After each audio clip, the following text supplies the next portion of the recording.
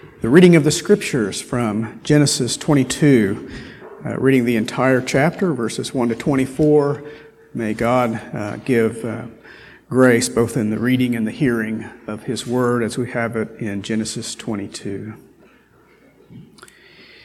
After these things, God tested Abraham and said to him, "Abraham." And he said, "Here I am." He said, "Take your son, your only son Isaac, whom you love, and go to the land of Moriah, and offer him there as a burnt offering on one of the mountains of which I shall tell you." So Abraham rose early in the morning, saddled his donkey, and took 2 of his young men with him, and his son Isaac. And he cut the wood for the burnt offering, and arose, and went to the place of which God had told him. On the 3rd day, Abraham lifted up his eyes and saw the place from afar. Then Abraham said to his young men, "Stay here with the donkey. I and the boy will go over there and worship and come again to you." And Abraham took the wood of the burnt offering and laid it on Isaac his son. And he took in his hand the fire and the knife. So they went, both of them together. And Isaac said to his father, Abraham, "My father?" And he said, "Here I am, my son." He said, "Behold the fire and the wood, but where is the lamb for a burnt offering?" Abraham said, "God will provide for himself the lamb for a burnt offering, my son." So they went, both of them together. And when they came to the place of which God had told him, Abraham built the altar there and laid the wood in order and bound Isaac his son and laid him on the altar on top of the wood. Then Abraham reached out his hand and took the knife to slaughter his son. But the angel of the Lord called to him from heaven and said, "Abraham, Abraham." And he said, "Here I am." He said, "Do not lay your hand on the boy or do anything to him. For now I know that you fear God, seeing you have not withheld your son, your only son, from me." And Abraham lifted up his eyes and looked, and behold, behind him was a ram caught in the thicket by his thorns. And Abraham went and took the ram and offered it up as a burnt offering instead of his son. So Abraham called the name of that place, "The Lord will provide." And it is said to this day, "On the mount of the Lord it shall be provided." And the angel of the Lord called to Abraham a second time from heaven and said, "By myself I have sworn, declares the Lord, because you have done this and have not withheld your son, your only son, I will surely bless you, and I will surely multiply your offspring as the stars of heaven and as the sand that is on the seashore. And your offspring shall possess the gate of his enemies, and in your offspring shall all the nations of the earth be blessed, because you have obeyed my voice." So Abraham returned to his young men, and they arose and went together to Beersheba. And Abraham lived at Beersheba. Now after these things, it was told to Abraham, "Behold, Milcah has also borne children to your brother Nahor, Uz his firstborn, Buz his brother, Kemuel the father of Aram, Kesed, Hazo, Pildash, Jidlaph, and Bethuel. Bethuel fathered Rebekah. These 8 Milcah bore to Nahor, Abraham's brother. Moreover, his concubine, whose name was Reumah, bore Tebah, Gaham, Tahash, and Maacah. And that's the word of the Lord. Thanks be to God. I invite you again to join me in a time of prayer. Again, O Father, we bow our heads to you in prayer and worship. Great is our God, greatly to be praised. We thank you, O Father, for your loving kindness to us and every gift and blessing poured down from heaven for us. The great gift of the Son, whom we worship as our Redeemer. The great gift of the Holy Spirit to us, the giver of life, who pours into our hearts the very love of God, and then who guides and directs us in the paths of righteousness. Thank you for our daily bread. We have returned a measure of that in offering. Bless the offering for your kingdom, the kingdom of Christ, and the welfare of others. I remember this morning the sick among us and the shut-ins who cannot be with us. Bless and be near to them. Bless all that is done for their care and welfare, and bless those giving care to them. Bless our homes, children, grandchildren. It is our deep desire that we would see all of them, every child, every grandchild, enjoy every blessing and benefit of saving grace from the good hand of God. Protect us, our home, this church, the elect throughout the world from the danger of spreading disease and lawlessness. Restrain it. In war, cut it short for the sake of the elect, I pray. Bless us as a congregation to be salt and light, to love one another sincerely, and to bear good witness to Christ, our Savior, and His kingdom. And bless and hear every prayer rising unspoken, but yet rising to the throne of grace and help. Make haste, O God. O Lord, make haste to help us in all these things. And now bless your word, which is firmly fixed forever in the heavens, that it may go forth in power and with the Spirit of God to behold, that we might see wonderful things in your word and further equip us for love and good works, to bear good witness to Christ and to walk in His commandments. We ask these things for His sake, Christ. Amen. Thy will be done. Lord, hear our prayers.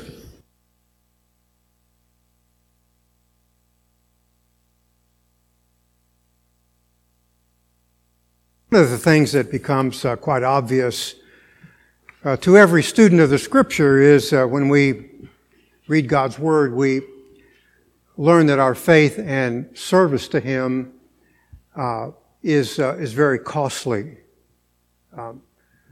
We come without cost because we have nothing with which to secure God's favor and our redemption. But having come to faith, God is to be honored by the service and faith in our lives. And again, that is a very costly thing. Sometimes it demands a great deal. But what we also learn that's parallel to that is while there is cost as we serve, God always has provision. Always has provision. He never commands us to give apart from His giving to us. But we'll learn about this tension here in Abraham's life, do we not? Abraham is tested. In an incredible way is he tested, and yet God provides.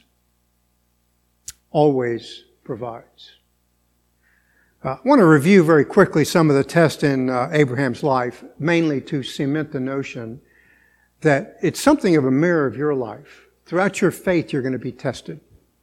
Go through difficult times, or whatever the case might be, you're going to be tested. Just as Abraham was tested. We know, beginning Genesis chapter 12, God calls him. Doesn't call him to do an easy thing, does he? He's to leave his country, his relatives, his father's house, and his father's religion. Imagine God coming to you and saying, leave your family. That'd be tough. At least it would be for me. It'd be incredibly difficult. Well, it was for Abraham, but he leaves out of obedience. He was tested by famine, goes down to Egypt.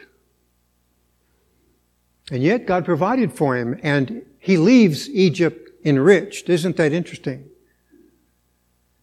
He was tested in the departure of Lot, whom he thought was the son of promise, but God reaffirmed the promises to him after the departure.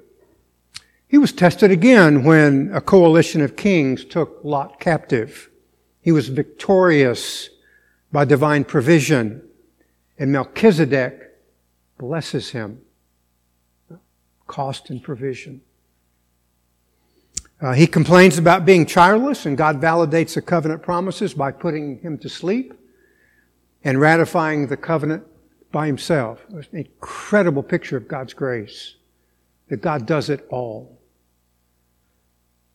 He again jeopardizes the promises by listening to his wife and taking Hagar to raise up a son. He's told to dismiss the son, a very difficult thing for any man to do. But God promises to care for Ishmael. Common grace. Abraham engages in subterfuge again with Abimelech. Again, God protects him and enriches him. Lastly, at an age well beyond his ability to have a son. Not only his ability, but his wife's ability. He has a son. Because God can create life out of death. So test and provision, challenge and grace are repeated over and over and over again, time after time in Abraham's life. And we learn here that the demands of God are provisioned by God, so much so that they go together. When there's demand, there's provision. When there's provision, it's because there was a demand. In verses 1 to 10 of Genesis chapter 22, the faith is costly and is evidenced by obedience and love. The text begins, and God tested Abraham. Again, another long litany of tests, but this one is supreme. Calls to Abraham, and God says, "Here I am." Hebrew word Hineni is essentially Abraham standing at attention saluting, saying, "God, you say it and I'll do it." By the way, that's a tough thing to say before God. Abraham does. The nuance of the word test is to prove the quality of his faith through adversity. An element of our lives. We go through adversity. And in that adversity, God is improving the quality of our faith. An impossible demand is placed on him to refine his faith and to draw him closer to God in love. It's a New Testament expression of this. In James chapter 2, verse 22, you see that faith was working with his works. And as a result of works, faith was perfected. God is always perfecting our faith. We come to Christ initially by faith. He perfects that through testing. By the way, don't be surprised at the testing of your faith. Expect it, because God is improving the quality thereof out of his love for you. So God commands him to take his son and go 3 days to Moriah and to offer him as a burnt offering. The cost, very interestingly enough, in our text this morning is painfully specified. 10 times we read, "your son." And then 3 times we read, not just your son, your only son, whom you love. So it's an incredibly sharp demand that's placed upon him.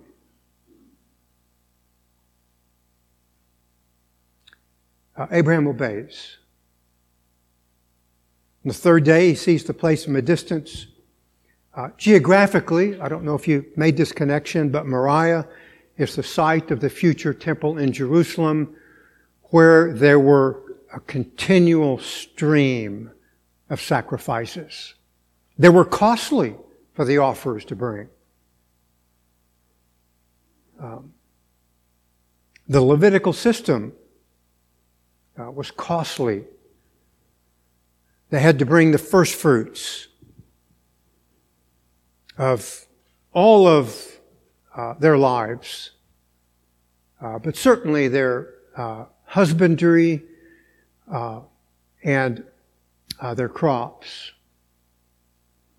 3 days, I think, is something of an emotional challenge for Abraham. Imagine having this cost placed upon you and then having to wonder about it, worry over it, fret over it for 3 days. I suspect Abraham didn't sleep well those days. Parallel, if you will, to our Savior's life. His body is in the tomb for 3 days. What do you think his disciples are doing? Thinking all types of thoughts. Was it worth it? Did we follow the wrong guy? Were his promises real? I suspect the same. They didn't sleep very much. Profound emotional challenge. In your life, speaking to the adults, you know something of what I mean when I say that.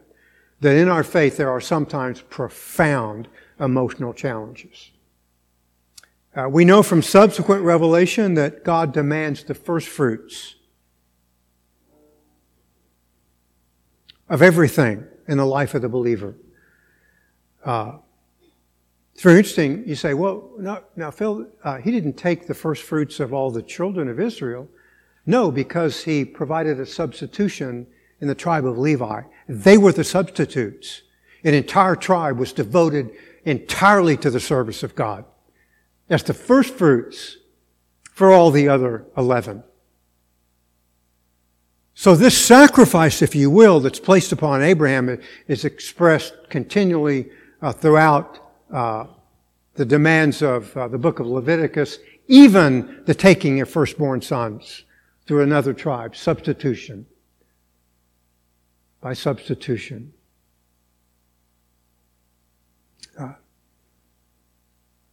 James chapter 1 verse 18, in the exercise of His will, He brought us forth by the word of truth, so that we might be, as it were, the first fruits among the creatures. You and I are first fruits. God takes first. And it's really symbolic that He's not paid off by the first, of course. He's worthy of the first. But it's not just the first. The first is symbolic that He expects everything. Everything else. He doesn't want just your tithe. He wants it all. No, not literally speaking, but it all belongs to Him is the point. Think about it. Every possession you have, your home, your automobiles, your retirement plans. Again, I'm not denying that they're to be used for health care and providing for education. I understand all that. But the point is it belongs to God. It's His, and He wants it used for His glory. Why do you educate your children? For the glory of God. Why do you serve Him? For the glory of God. Very costly. Everything you have, there's a stamp on it that says it belongs to me. Use it for my glory. Revelation chapter 14:4. There's some men, company's been seen, and John describes them as, these are the ones who follow the Lamb wherever He goes. These have been purchased from among men as first fruits to God and to the Lamb. It's a picture of everyone in heaven, by the way. Purchased from among men. First fruits to God. Well, in this journey, Isaac asks a very important question. Hey, Dad, I get it, but I don't see the lamb for the burnt offering. Look at Abraham's answer in verse 8. God will provide for Himself the lamb for the burnt offering, my son. So the two of them walked on together. Notice the phrase, God will provide.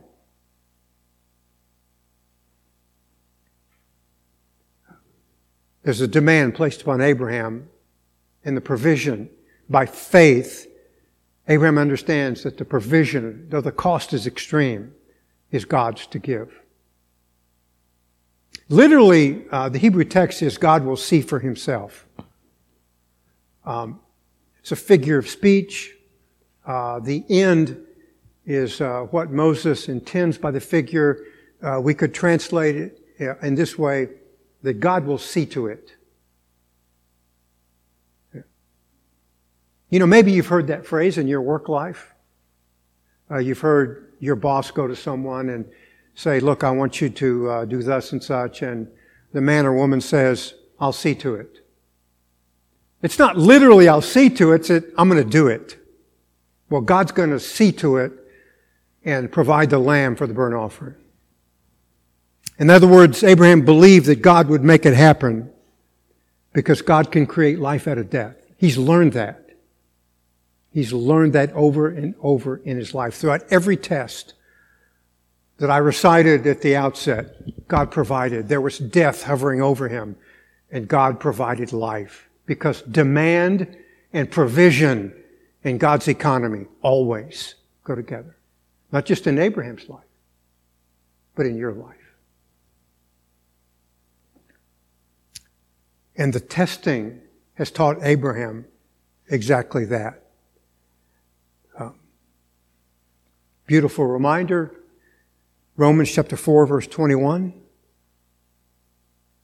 And being fully assured that what he had promised, he was also able to perform. That's where Abraham's faith has brought him. That God can make his promises happen. God will see to it. Great reminder. Verses 11 to 14. Genesis 22. True faith is provisioned by grace. God stops the sacrifice. You've learned that from your hearing. Abraham fears God above all things. He would not withhold his only son from God. Incredible challenge. Meaning many things, but one of which is that Isaac belongs to God and for the service of God. So God provided a ram caught in a thicket by its horns behind him, and it's offered up in place of Isaac, his son. Notice again the reading of the text, verse 13. Then Abraham raised his eyes and looked, and behold, behind him a ram caught in the thicket by his corns. And Abraham went and took the ram and offered him up for a burnt offering in the place of his son. Just chance, right? Just the luck of the draw. Absolutely not. I don't believe in luck. I believe in God's faithfulness to his sons. Yeah. We use that phrase a lot. We really should not use it. Well, I was lucky today. No. God provisions us. God is the provider. God's providence. He brought the lamb, had the ram caught in a thicket by its horns. That was God's provision. It's offered up in place of his son. By the way, there's a number of places. In fact, the Bible is throughout filled with this concept of God making demands upon his children and then making provision. Turn with me, if you would, to Daniel chapter 1.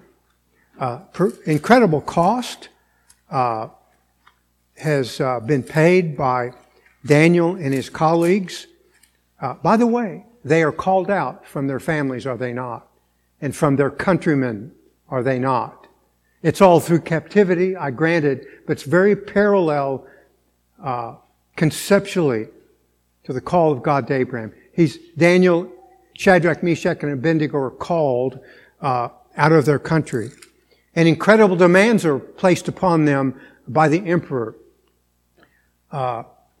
Emperor sacrifices a bunch of animals for the glory of the emperor, and he provides that food for Daniel and his 3 colleagues.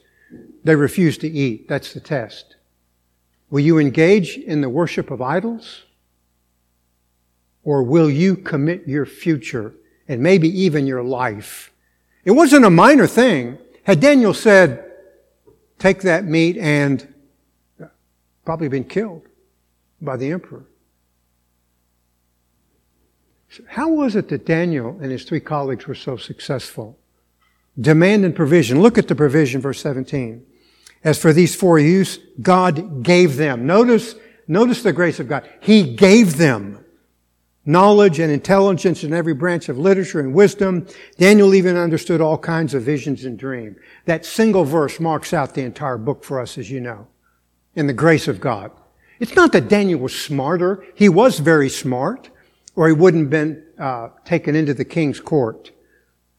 Because the king didn't take riffraff for his worship and service. He took the best. And Daniel was so numbered.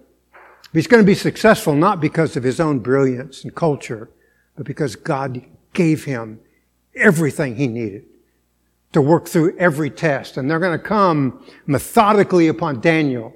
But he has the provision, and that is the reality of God's dealing with all of us. God gives us His grace to provision us in all of the tests. Great though they may be. The grace of God. 2 Corinthians chapter 12, verse 9. Paul is in a test. He asked God to remove the test from him. God, take it away from me. This is too painful. God provisions him, and it says, my grace is sufficient. Now, I know many of you are going through some kind of test in life. Unbeknownst to me, perhaps anyone else in this room, you're being tested in a profound way. God's grace is always sufficient. Because God has many sons, and He loves them profoundly, just as Abraham loved Isaac. And God provisioned him in the test, and will so provision you. Abraham names the place. Look at Genesis 22:14. Abraham called the name of the place, the Lord will provide. It's very interesting he names the place. I found that profoundly interesting. You need to have historic markers by your memory in your life. That was tough, but God provided. That's what Abraham does. The Lord will provide. In the mount of the Lord, it will be provided. Literally, Yahweh will make it so. And God made it so. In the mount of the Lord, it will be provided. Again, literally, it will be seen. Will be seen. The author of the book of Hebrews alludes to this event. If you turn to Hebrews chapter 11. As you know, this is a great hall of fame. We have a cajillion halls of fame in America. The Bible has one. Hebrews chapter 11. I should say two, when all of us are in heaven. It's a hall of fame. Hebrews chapter 11, reading verses 17 to 19. By faith, Abraham, when he was tested, offered up Isaac. And he who had received the promises was offering up his only begotten son. It was he to whom it was said, in Isaac your seed shall be called. He considered that God is able to raise men even from the dead, from which He also received him back as a type. That God provides. Always provides. That testing and provision are uniquely, in God's grace, united together in wonderful matrimony, if you will. So Abraham knew of God's ability to raise the dead. Trusted God. And true faith is blessed with affirmations from God, verses 15 to 19. God blesses the willingness of Abraham to sacrifice at great cost to himself. Nothing has changed from the great promises of God, but without question, what has changed? Abraham. Abraham is now a changed man in a radical sense. As the quality of his faith bears full blossom. By the way, I remind you, God's promises do not change. You are the person that will be changed by God's grace and the majesty of every one of His provisions. It's a reminder that service is costly, obedience is essential, and the constancy of the provisions of grace is always in a thicket right behind us.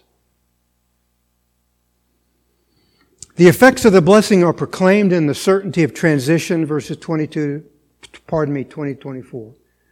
We have a story of Abraham's family, and there's something very unique in this provision, is there not? The name Rebekah. And you and I know immediately that God is providing for the transition when Abraham and Sarah die. That Isaac will have a wife, and here it is. We don't know that at this point, but we learn from the text the provision of God. that there is a wife for Isaac. And we're going to watch Isaac fret and worry. Oh my goodness, what's going to happen to me? Will I have a son? Rebekah's already been born. And I remind you, God has many, many provisions for you. In His grace. Many tests, many provisions.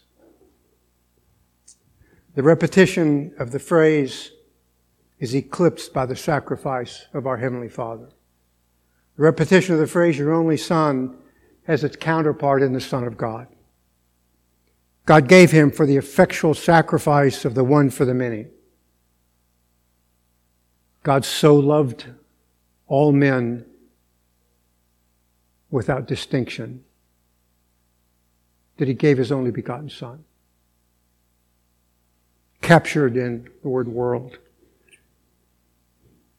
The beauty of the majesty of the gift of God. I mean, think about it. Jews, Gentiles, slaves, free, rich man, poor man. No ethnicity whatsoever. I used the illustration in my Sunday school class this morning. If this was 1950s, deep, deep South, Alabama, and the preacher got up and said, God loves black men and women, he'd be in trouble, but not before God. Because God loves all men without distinction. There is no ethnicity whatsoever. The grace of God.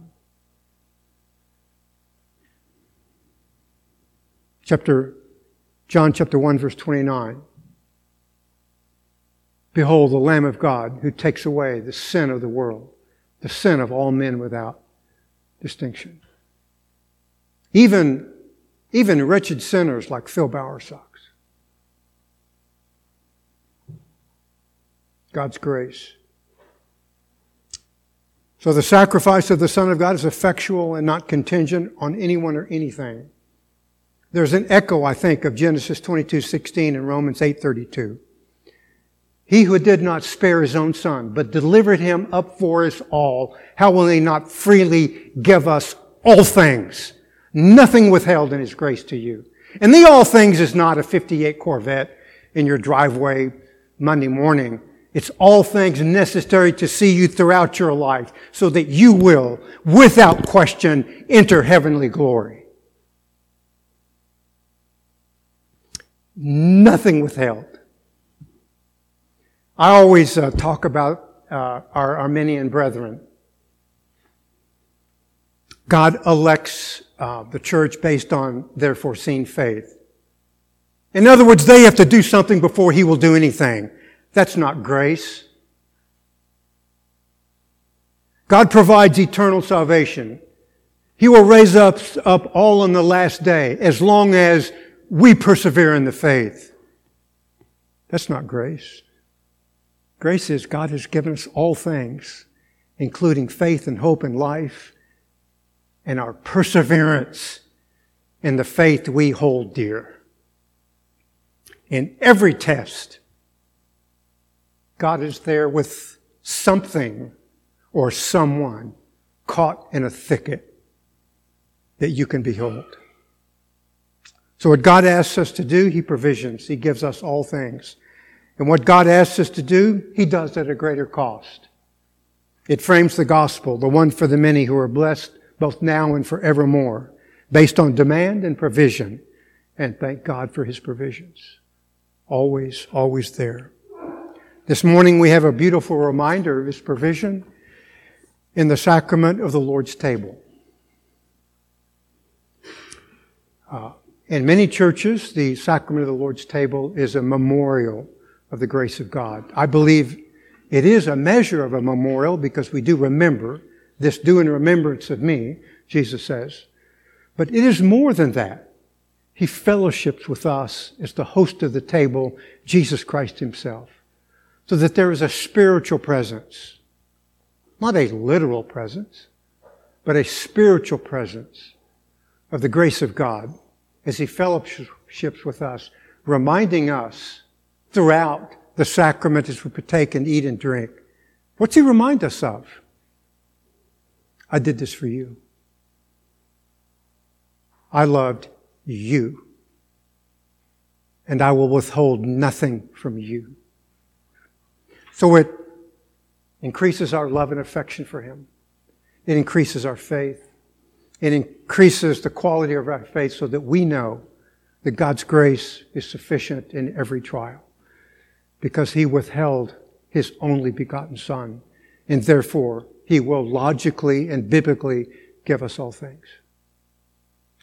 As I break the bread, I remind you that radical and incredible, painful wrath fell upon the Son as He was paying our bill that we deserved to pay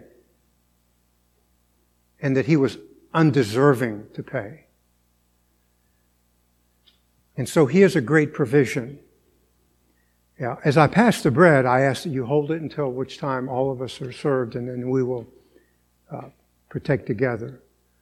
But more importantly, during that time, you have a wonderful occasion to have silent prayer before God. Thanksgiving for the Son, the only begotten Son, whom God loved for the foundation of the world, and that from Him there will accrue to us manifold blessings that eye has not fully seen, nor ear fully comprehended the majesty thereof.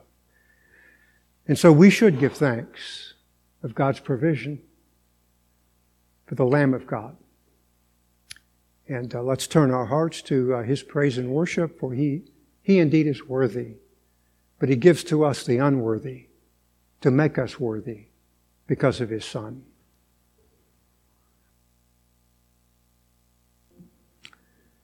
And so let us give thanks for the bread of heaven, namely Jesus, our great and only Redeemer. Let us pray. Father, we're thankful for that our Savior, because of His love for us, went to the cross, spent everything to obtain our eternal redemption. He didn't obtain the possibility of our redemption. He secured it by the one-time ransom of Himself, offered for all time, the one for the many. And keep us mindful, Lord, of the costliness, but also the provision that God raised Him from the dead and granted Him to sit at the right hand of the God the Father, the eternal throne, the majesty of God. May that grace strengthen us, encourage us. And may we know through our faith and personal trust and hope in Jesus Christ that we were numbered among the sons obtained by His redemptive work upon the cross. And may that remind us that we can keep going forward. For God will provide all things throughout all the exigencies of our life. And here is the sacrament that so expresses the majesty of that. Bless us as we partake. Strengthen our unity, but all the more a love and affection for our great God who gave us His only begotten Son. In His name we pray. Amen.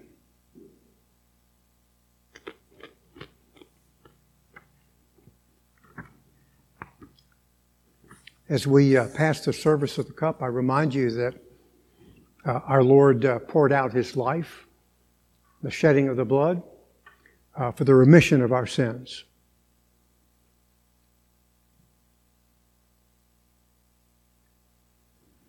And help us to grasp the reality of that, all that it means to us and our redemption. I do remind you in the service that in the middle of the service that will be passed to you, there is wine. In the periphery, there is grape juice, so that each may partake in the freedom of their own tradition and conscience. But more importantly, without the shedding of blood, there's no remission of sin. And we should focus upon that and all that it means. Because Christ our Savior has brought many sons to glory.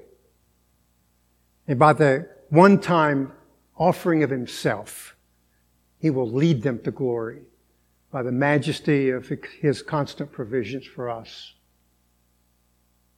And may we pray in thanksgiving and ask God to bless us as we so partake.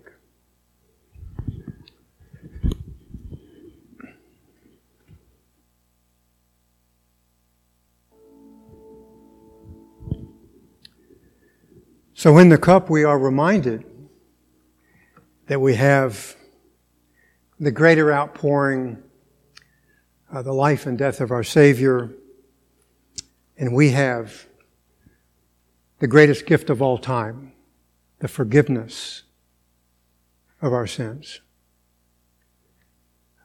Not the possibility of forgiveness, but the forgiveness.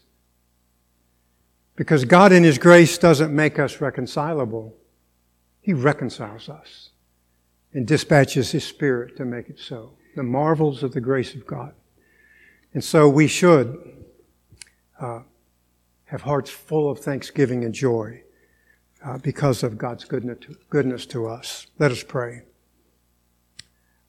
Our Father, in the cup, we receive from the hand of our great and blessed Redeemer, the Lord Jesus Christ, provision for us.